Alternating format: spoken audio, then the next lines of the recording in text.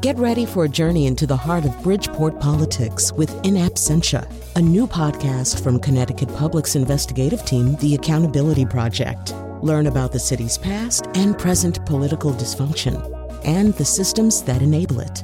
Tune in wherever you get your podcasts. Funding provided by Francisco L. Borges and the Melville Charitable Trust. You're about to hear a rebroadcast of Where We Live. It originally aired December 4th, 2018, here on Connecticut Public Radio.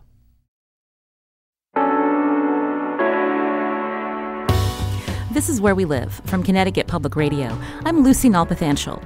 Did you raise an eyebrow at this headline last year? Woman diagnosed with broken heart syndrome after the death of her dog. It may be easy to ridicule the notion that someone feels profound grief over the loss of a dog or cat. After all, a pet is certainly not human. But humans have developed attachment to their pets. Today, Where We Live, we'll find out why. We'll also talk about the role of veterinarians and how pet care, including decisions to euthanize, can take a toll on their mental health. First, how did you move through the grieving process after the loss of a pet? Did you cover up your emotions from friends or coworkers because you worried they wouldn't understand? Where We Live put out a question on social media asking listeners to talk about their pets and how they coped with their loss.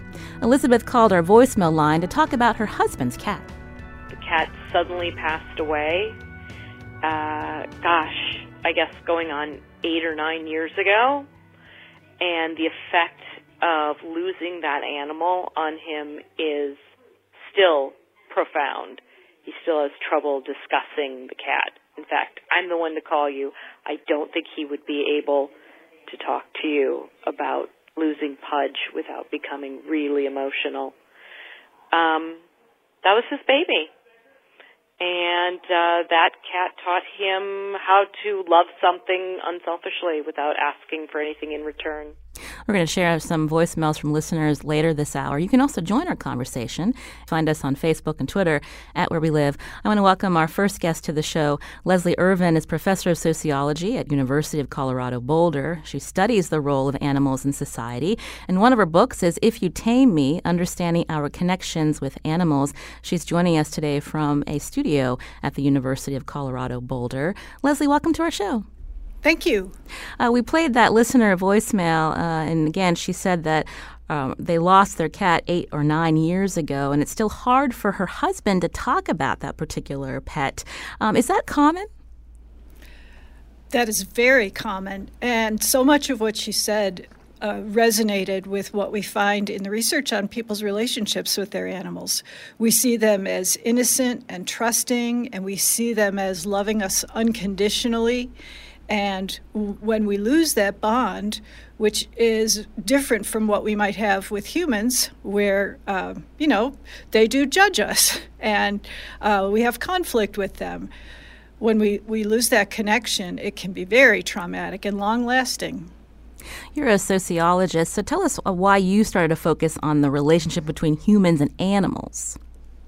Well, it's something that I've always been interested in, but it's also something that sociologists have dismissed for a long time because my discipline was very concerned with defending the human-animal boundary. You know, humans have culture and we have language, but animals are different. They don't count because they can't reflect, they can't use language, they basically don't have thought processes that are meaningful for social interaction. And when I considered doing this research, fortunately there were a couple other people whose work I could rely on, but I basically said, well, what if people are not just being silly when they say they love their animals, when they say that their animals love them back, when they grieve their animals, when they say they have intense relationships with their animals. Well, what if we take that seriously as data instead of just dismissing it? And that's how it started out, and it's gone in deep and broad directions from there. When you think about your research, oftentimes, as you said, we see our animals as loving us unconditionally. People think of their animals of having emotions, of having that sense of love for their human owner. What does research tell us about that relationship? Well, from the human side, it's a very, very old relationship. We've been relating to dogs and cats for a very long time. And dogs in particular have ways of connecting with us, especially through eye connection that makes that relationship seem very much like a friendship. I'm not saying cats can't have the same connection, but it's a different kind of connection with dogs because they are very, very interested in what we're doing, what we're looking at, what we're pointing at, things like that. So it feels like they are very, very interested in us.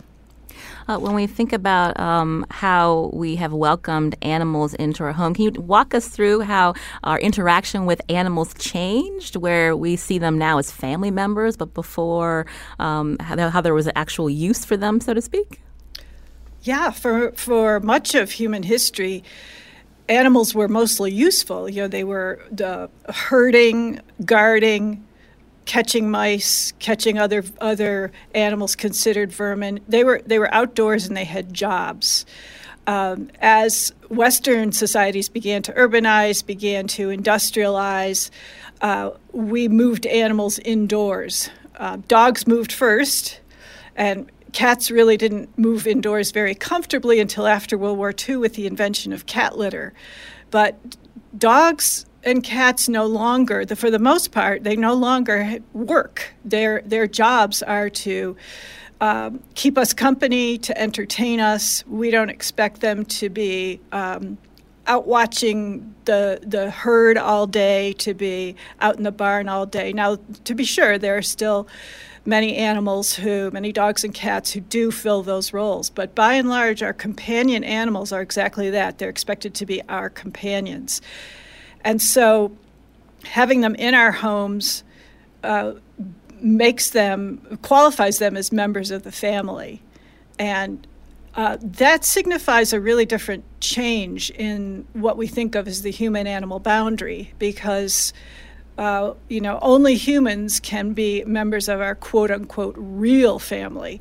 So when we say, this dog is a member of my family, this is a significant change in the relationship across history. Leslie Irvin is professor of sociology at University of Colorado Boulder, who studies the role of animals in society. She's our guest today as we talk about human attachment to pets. We're also going to talk about grief when we lose our pets, and you can join our conversation. Find us on Facebook and Twitter at Where We Live. Leslie, you mentioned as we welcomed in dogs and then cats into our home, they've become members of our family. And when we lose them, why is it so difficult in your research that this is a difficult moment to make that decision about an animal maybe being euthanized? But can you walk us through some of the attachment that we have that leads us to that point where it's so difficult to get over their death? Sure. And this differs by level of attachment. We can have animals around us. Well, some people could have animals around them who are not attached to them at all. But for the most part, we build an emotional attachment to us, and the animals are physically dependent on us for food, for water, for shelter, for being able to go to the bathroom, for getting veterinary care, and they're completely dependent on us. And if it comes time to making a euthanasia decision, it's not always clear. Is it the right time? Should we do more? Should we have done less? What could we have done differently? And so that their dependence on us and their level of trust that they appear to place in us puts a tremendous burden that we don't face with our human family members. Because we can't ask them what their wishes are. Exactly. Again, this is Where We Live as we talk about our attachment to pets, also grief when we lose our pet. We know grief is acceptable in our society when we think about the death of a human relative or friend. But how have people reacted to you when you've lost a beloved dog or cat, a horse, another animal? I mentioned earlier that we asked our listeners to chime in via our voicemail line about their relationship with their pets. And we heard from a woman named Nancy about the moment when she realized it was time to let her dog Rose go. Rose was 13 years old at the time. Normally, I would just lock the kennel door and leave, but I just happened to turn around and saw Rose looking back at me. I knew then it was her time. I called my now ex-husband. We brought her to the vet. I held her in my arms, and we brought her home and buried her. When I went to work later that morning and told my coworkers she was gone, they were surprised that I had come to work at all. The truth was I couldn't bear being alone in the house without her. She really was a buffer between me and a miserable marriage. The hardest decision we have to make about our pets are usually the best ones. It's a very unselfish act, as hard as it is to let them go. I feel her presence to this day and miss her more than any animal I've ever owned. I also have grieved her loss more than any human, which I don't find strange because dogs really are unconditional love. And it's a rare human that possesses that same trait. Again, that was Nancy calling into our voicemail here at WNPR. Leslie, could you talk a little bit about of what Nancy shared with us? Because she's not only talking about this attachment that she had with her dog, Rose, for 13 years of her life, but it also was a companion that helped her through, as she said, a miserable marriage. And that's also part of our pets when we think about the stages of life that we go through. And our pets are always there with us along the way. That's right. Some of our friendships with humans don't last as long as our relationships with animals. Some of our cats in particular can be very long-lived. The caller talked about the spiritual connection with her dog, but you can also sense the loss physically, materially. When you look around the house, well, that's where the dog used to lie. The dog would always be here when I got up in the morning. This is the time I always took the dog for a walk. This is where the cat's food used to be. And we feel those physical and material losses because animals structure our lives. I recently did research for a book on homeless people who live on the streets with their pets. And many of them, in fact, most, talked about how their animals provide a reason for living. And for a few people, they even described their animals as their suicide barrier. This is all I have to make me keep going, they told me. We hear those anecdotes from people we know when you lose an animal. Sometimes the hardest thing is to go home and they're not there to greet you at the end of the day. And we were also talking, Leslie, about, again, this feeling of grief that many of us go through at some point in our lives if we have an animal. But as a sociologist, do you see it changing where people are not afraid to talk about pet loss, or is there still stigma surrounding that? It's changing. There is still some stigma, but much less than there used to be. I think of 20 years ago, it would be more like, oh, get over this. It's just a cat or it's just a dog. But I think now I talked about the human-animal boundary breaking down a little bit by taking animals into our family. And I think more and more people are understanding that blurring, even if they don't understand it in so many words. But they understand that we no longer see this harsh distinction between humans and other animals, and a loss of a life is a loss. And we also now have more resources that recognize the intensity of the connection and the loss. So we have pet loss support groups. 20 years ago, you couldn't even find a sympathy card for the loss of an animal, and now they're quite common. I think there have been reports that some companies even allow people to take bereavement when they've lost a pet. Is that something that is more accepted or ridiculed, Leslie? I've heard that it's more common. Again, I think there are a lot of people who would accept it and encourage it, but there's still, there are still people who are very much on the, it's just a dog side of the equation and think that you should be able to get over it. This is Where We Live from Connecticut Public Radio. I'm Lucy Nalpathanchel. Today we're talking about the reasons behind why we're so attached to our pets. Also, the grief we experience when we lose them. My guest today is Leslie Irvin, professor of sociology at University of Colorado Boulder, who studies the role of animals in society. She's the author of If You Tame Me, Understanding Our Connections with Animals. Leslie will stay with us after the break, and a veterinarian will join us coming up to talk about one of the most difficult moments for a pet owner, deciding when to euthanize his or her pet. How do veterinarians handle this part of the job? That's coming up, and you can join us too. Find us on Facebook and Twitter at Where We Live.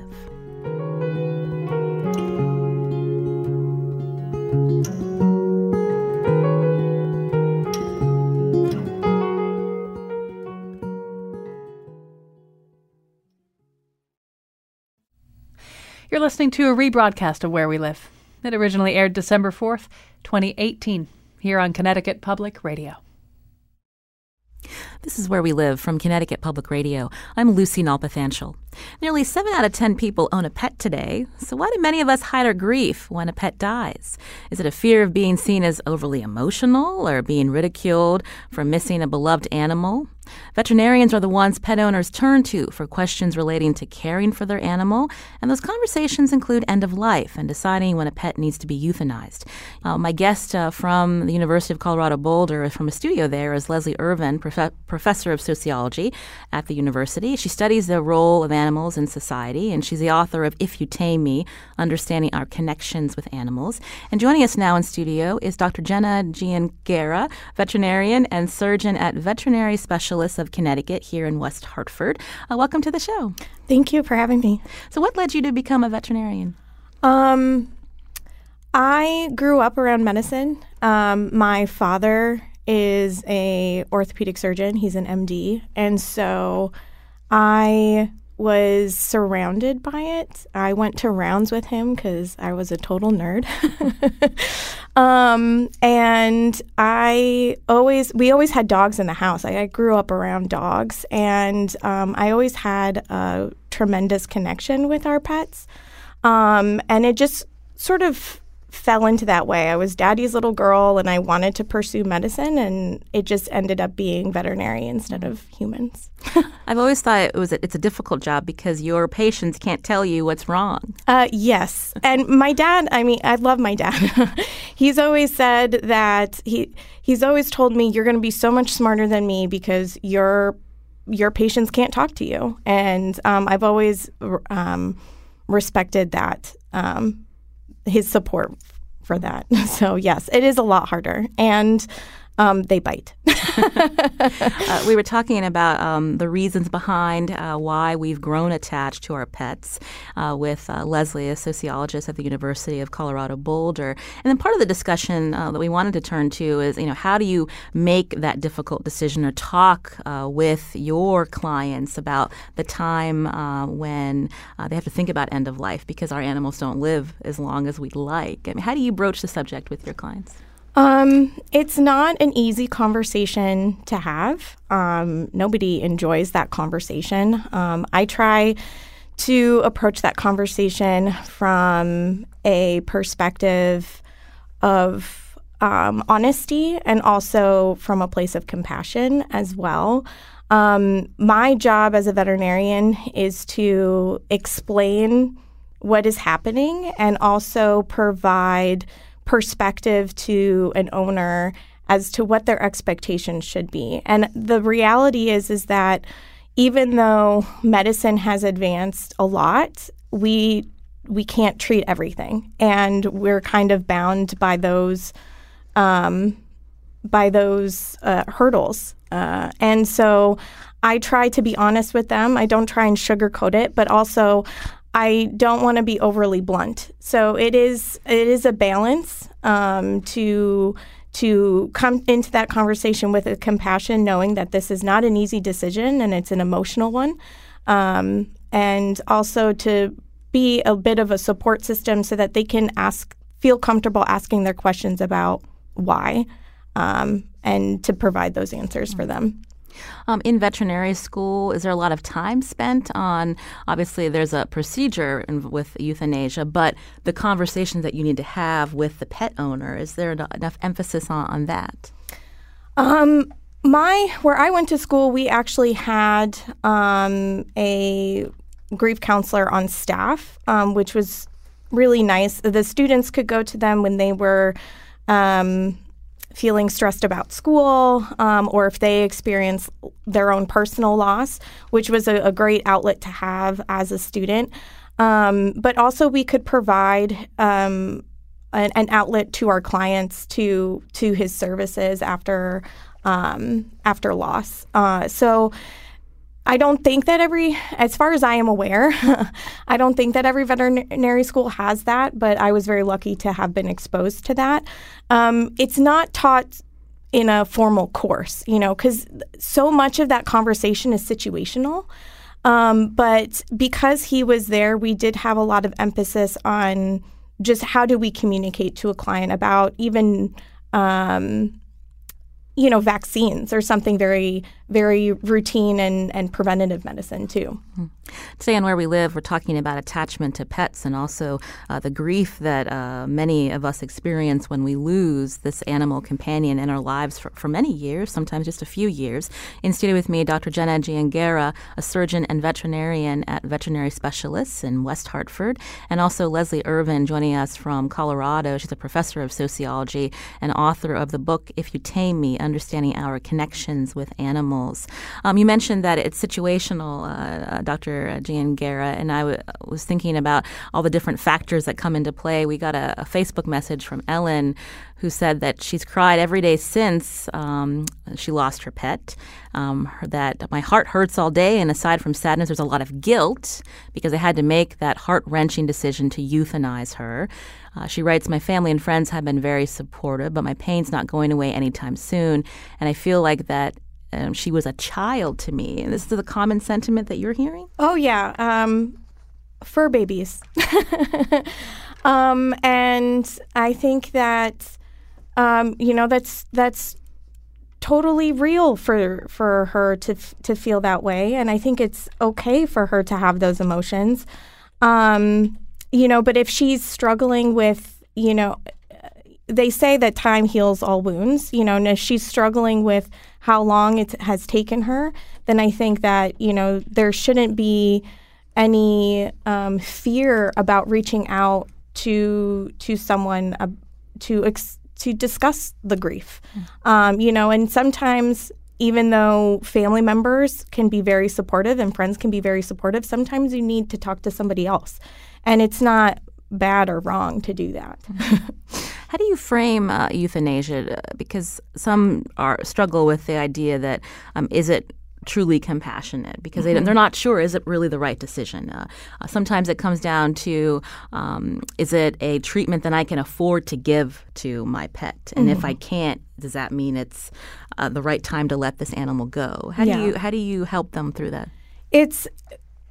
I think that for an owner, it's a hard decision to come to because, something you had mentioned in the previous segment too is that you can't ask the patient what they think, and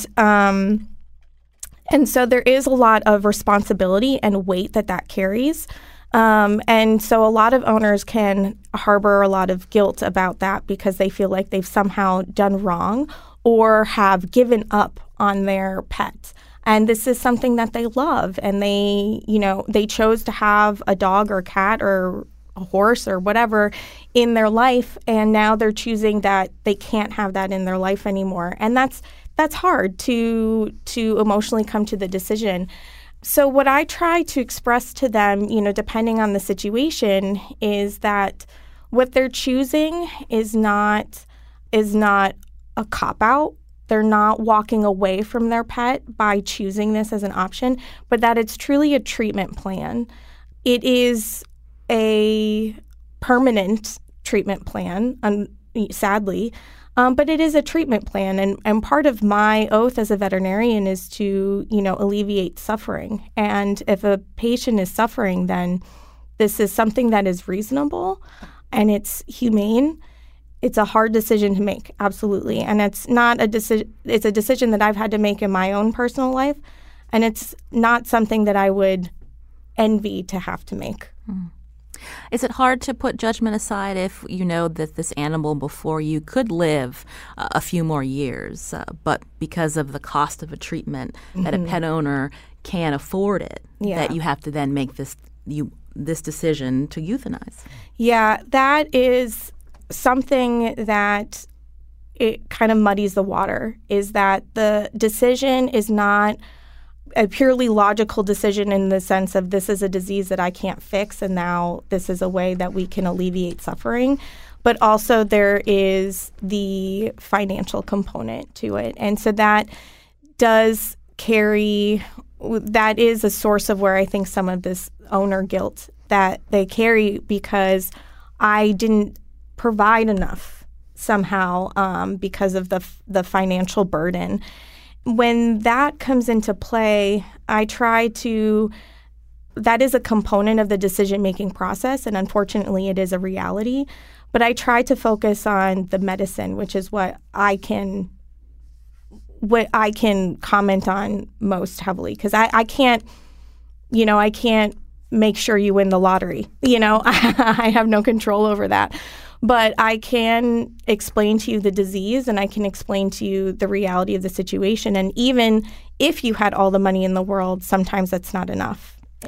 Leslie Irvin's with us from the University of Colorado Boulder. Leslie, could you talk a little bit about, even though animals have been accepted into our homes, they're seen as members of our family, in reality, they are seen as property, and that's why it can be complicated at the vet's office if there's a situation where an animal can live for some time, but really it comes down to if the pet owner has the financial resources to choose a certain treatment to prolong a life.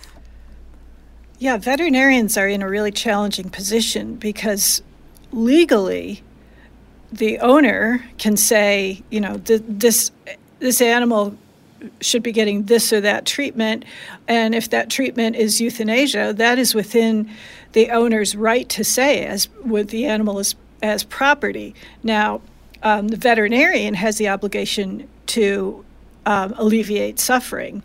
So the veterinarian has to juggle the patient's best interests with what the human client is willing and able to provide.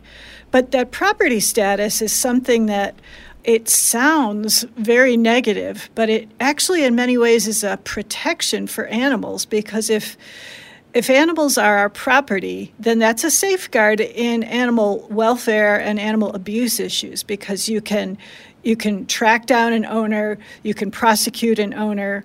If the animal is not your property, then you're not responsible for him or her in any way. And so the legal and ethical questions surrounding the property status of animals have far-reaching implications. This is Where We Live. Today we're talking about human attachment to pets, also the grief that many experience when they lose their animal companions. Chris is calling. He's on the road. Hopefully, Chris, you're pulled over as you talk with us today. Yeah, when I first was dating my wife a long time ago, my wife was never allowed to have a pet because of her crazy father, and we got a cat. We lived in Brooklyn at the time. We got a Brooklyn Alley cat. She was 34, I was 37. This cat was 1 in a million. It meowed in a million different ways. It would fetch like a dog, beer caps and paper balls. It had all kinds of quirks, and it died suddenly when it was only 9. And we were just devastated. I mean, I had lost 2 cats when I was younger, in my early 20s, the cats that I'd grown up with since I was a child. And, of course, that was upsetting, but this was worse because, it was my cat with my girlfriend. I guess we were married when the cat died. Yeah, by the time the cat died, we were already married. But here's the other part of it. 3 weeks later, we went out and got a new kitten, and the new kitten, in a lot of ways, is even better than the other one, I hate to say. It's more affectionate and sweeter. The other cat had a mean streak towards my wife, would attack her leg and stuff, So it's weird. I was just going to comment how if your wife or your mother or your son died, you can't go out and replace them, but you can actually replace a pet. It doesn't replace the actual pet.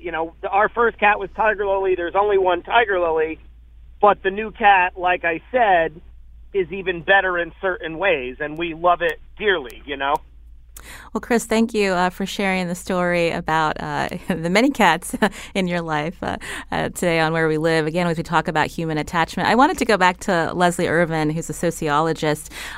In your research and research of others looking at animal cognition, what have we learned that may make it even harder for us to think about these end-of-life decisions? I think there was a story a few years ago about how dogs have the vocabulary, I think, of a 4-year-old. Some do, yeah. What we know about animal cognition and emotions changes every day. I'm not all that happy saying, well, look, they're just like humans, because we are animals too. So we're just discovering that we do a lot of the same things. So as your caller pointed out, the animals feel replaceable in ways that human beings are not, but you could still have a stronger attachment to an animal than you could to a human being. We have a veterinarian in studio with us, Dr. Jenna Giangera. Did you want to add to what Chris was talking about, his sentiment of being able to replace animals that we've lost? Yeah, I mean, I think that even going back to one of your previous callers or messages, that the home feels empty. Personally, I just recently lost my dog, and it was bizarre to come home, and there's just a certain atmosphere within the house when there is a pet there, and the pitter patter of nails on the hardwood floor, and so my husband and I have been talking about when we want to introduce another dog into the house.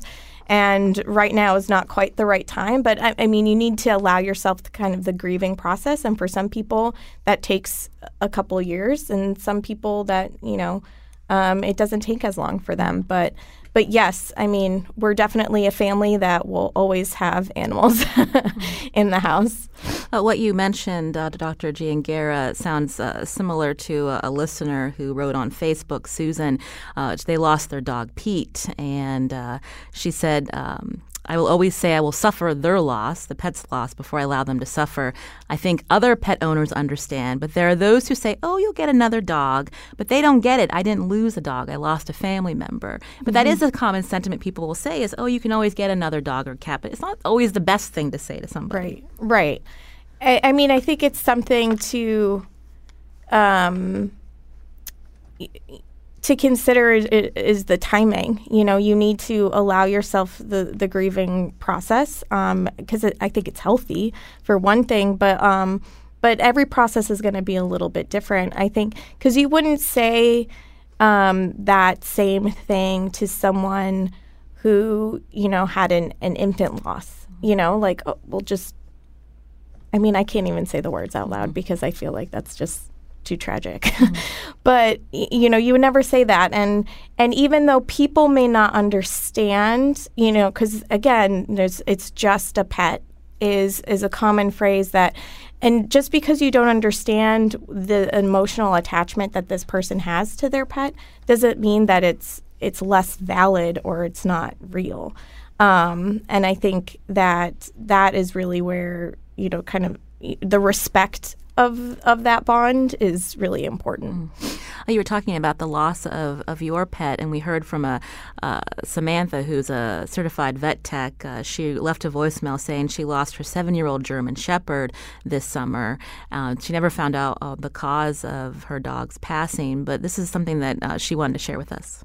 My coworkers were extremely supportive. They really helped me out during that time. However, doing my job as a nurse was really difficult, trying to be there monthly for patients that came into the office. I found it really hard to be there, and I didn't know whether or not it was appropriate to share with some people, and some clients I did share what had just happened, and some I didn't, because it didn't feel appropriate to tell them my awful story when they're facing potentially losing their own pet. That's tricky when you work with with pets and you've suffered a loss, and then you're being reminded every day about this particular animal. Bereavement time. We mentioned this earlier with Leslie. Is that something that other veterinarians or clinics offer their staff? Yeah, I do think so. I think my field in particular, it's something that I see more commonly than maybe someone in a different field. It's not near. It's generally, in my experience, it's not as long as what you would expect for like a husband or a grandmother or something like that in terms of the length of time your bereavement can be.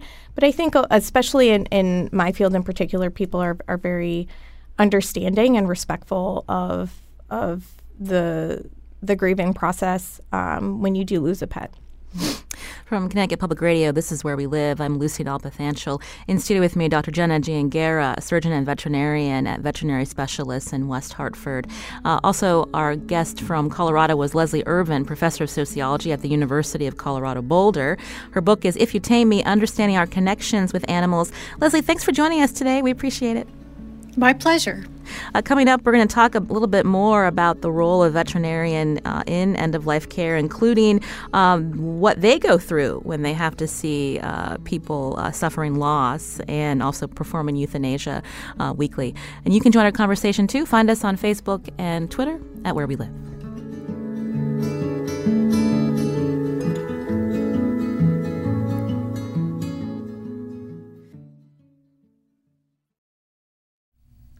You're listening to a rebroadcast of Where We Live. It originally aired December 4th, 2018, here on Connecticut Public Radio. This is Where We Live. I'm Lucy Nalpathanchel. Today we've been talking about pets and our attachment to them, as well as grief that we experience when we lose them. My in-studio guest, Dr. Jenna Giangera, veterinarian and surgeon at Veterinary Specialists of Connecticut in West Hartford. And Rick has a question for you. Rick from Newington, go ahead. Yeah, hi. I am a professor over at the University of St. Joseph, and we address these issues a lot with our classes in the clinical mental health counseling program. And as the companion of an older dog, now 16 and in failing health, I wonder if you could talk a little bit about the importance of anticipatory grief. That's a good question, Rick. That is an excellent question. I think that, as you reach sort of the end of life discussion, that is a conversation that you should probably have with your veterinarian about, what are certain expectations I should have. It's hard to predict. A lot of people want kind of a defined timeline, and it's not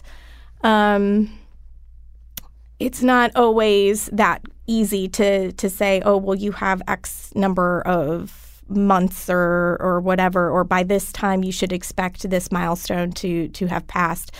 And so that's a little bit hard. But what I try to instill with my clients for my patients is that enjoy the time that you have right now, and if they like going to the park, go to the park. If they like playing fetch, play fetch. Have as many good days as you can.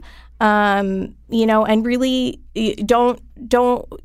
Unfortunately, there is that inevitable end, but don't dwell on that, and really enjoy the time that you have with them while they're here. I wanted to bring into our discussion Dr. Lisa Moses, a palliative care veterinarian at the MSPCA Angel Animal Medical Center in Boston. She's also an animal ethicist at Harvard and Yale. Dr. Moses, welcome to the show. Thank you for having me. The reason we invited you on is because we wanted to hear more about the conversation that veterinarians have among themselves, because you're in a job that can be emotionally taxing at times, and there's something called, I think it's moral distress that you're experiencing. Talk a little bit us through about what that is exactly. Sure. What we're talking about is the emotional experience that veterinarians have when they are asked to provide care to patients and they provide that care or even consider providing that care that they feel is the wrong thing to do. So sort of the impact that doing that on a repeated basis has on a professional. And the reason that we've been talking about this is that it's something that most veterinarians intuitively realize we experience because so much of our work involves what are essentially ethical dilemmas.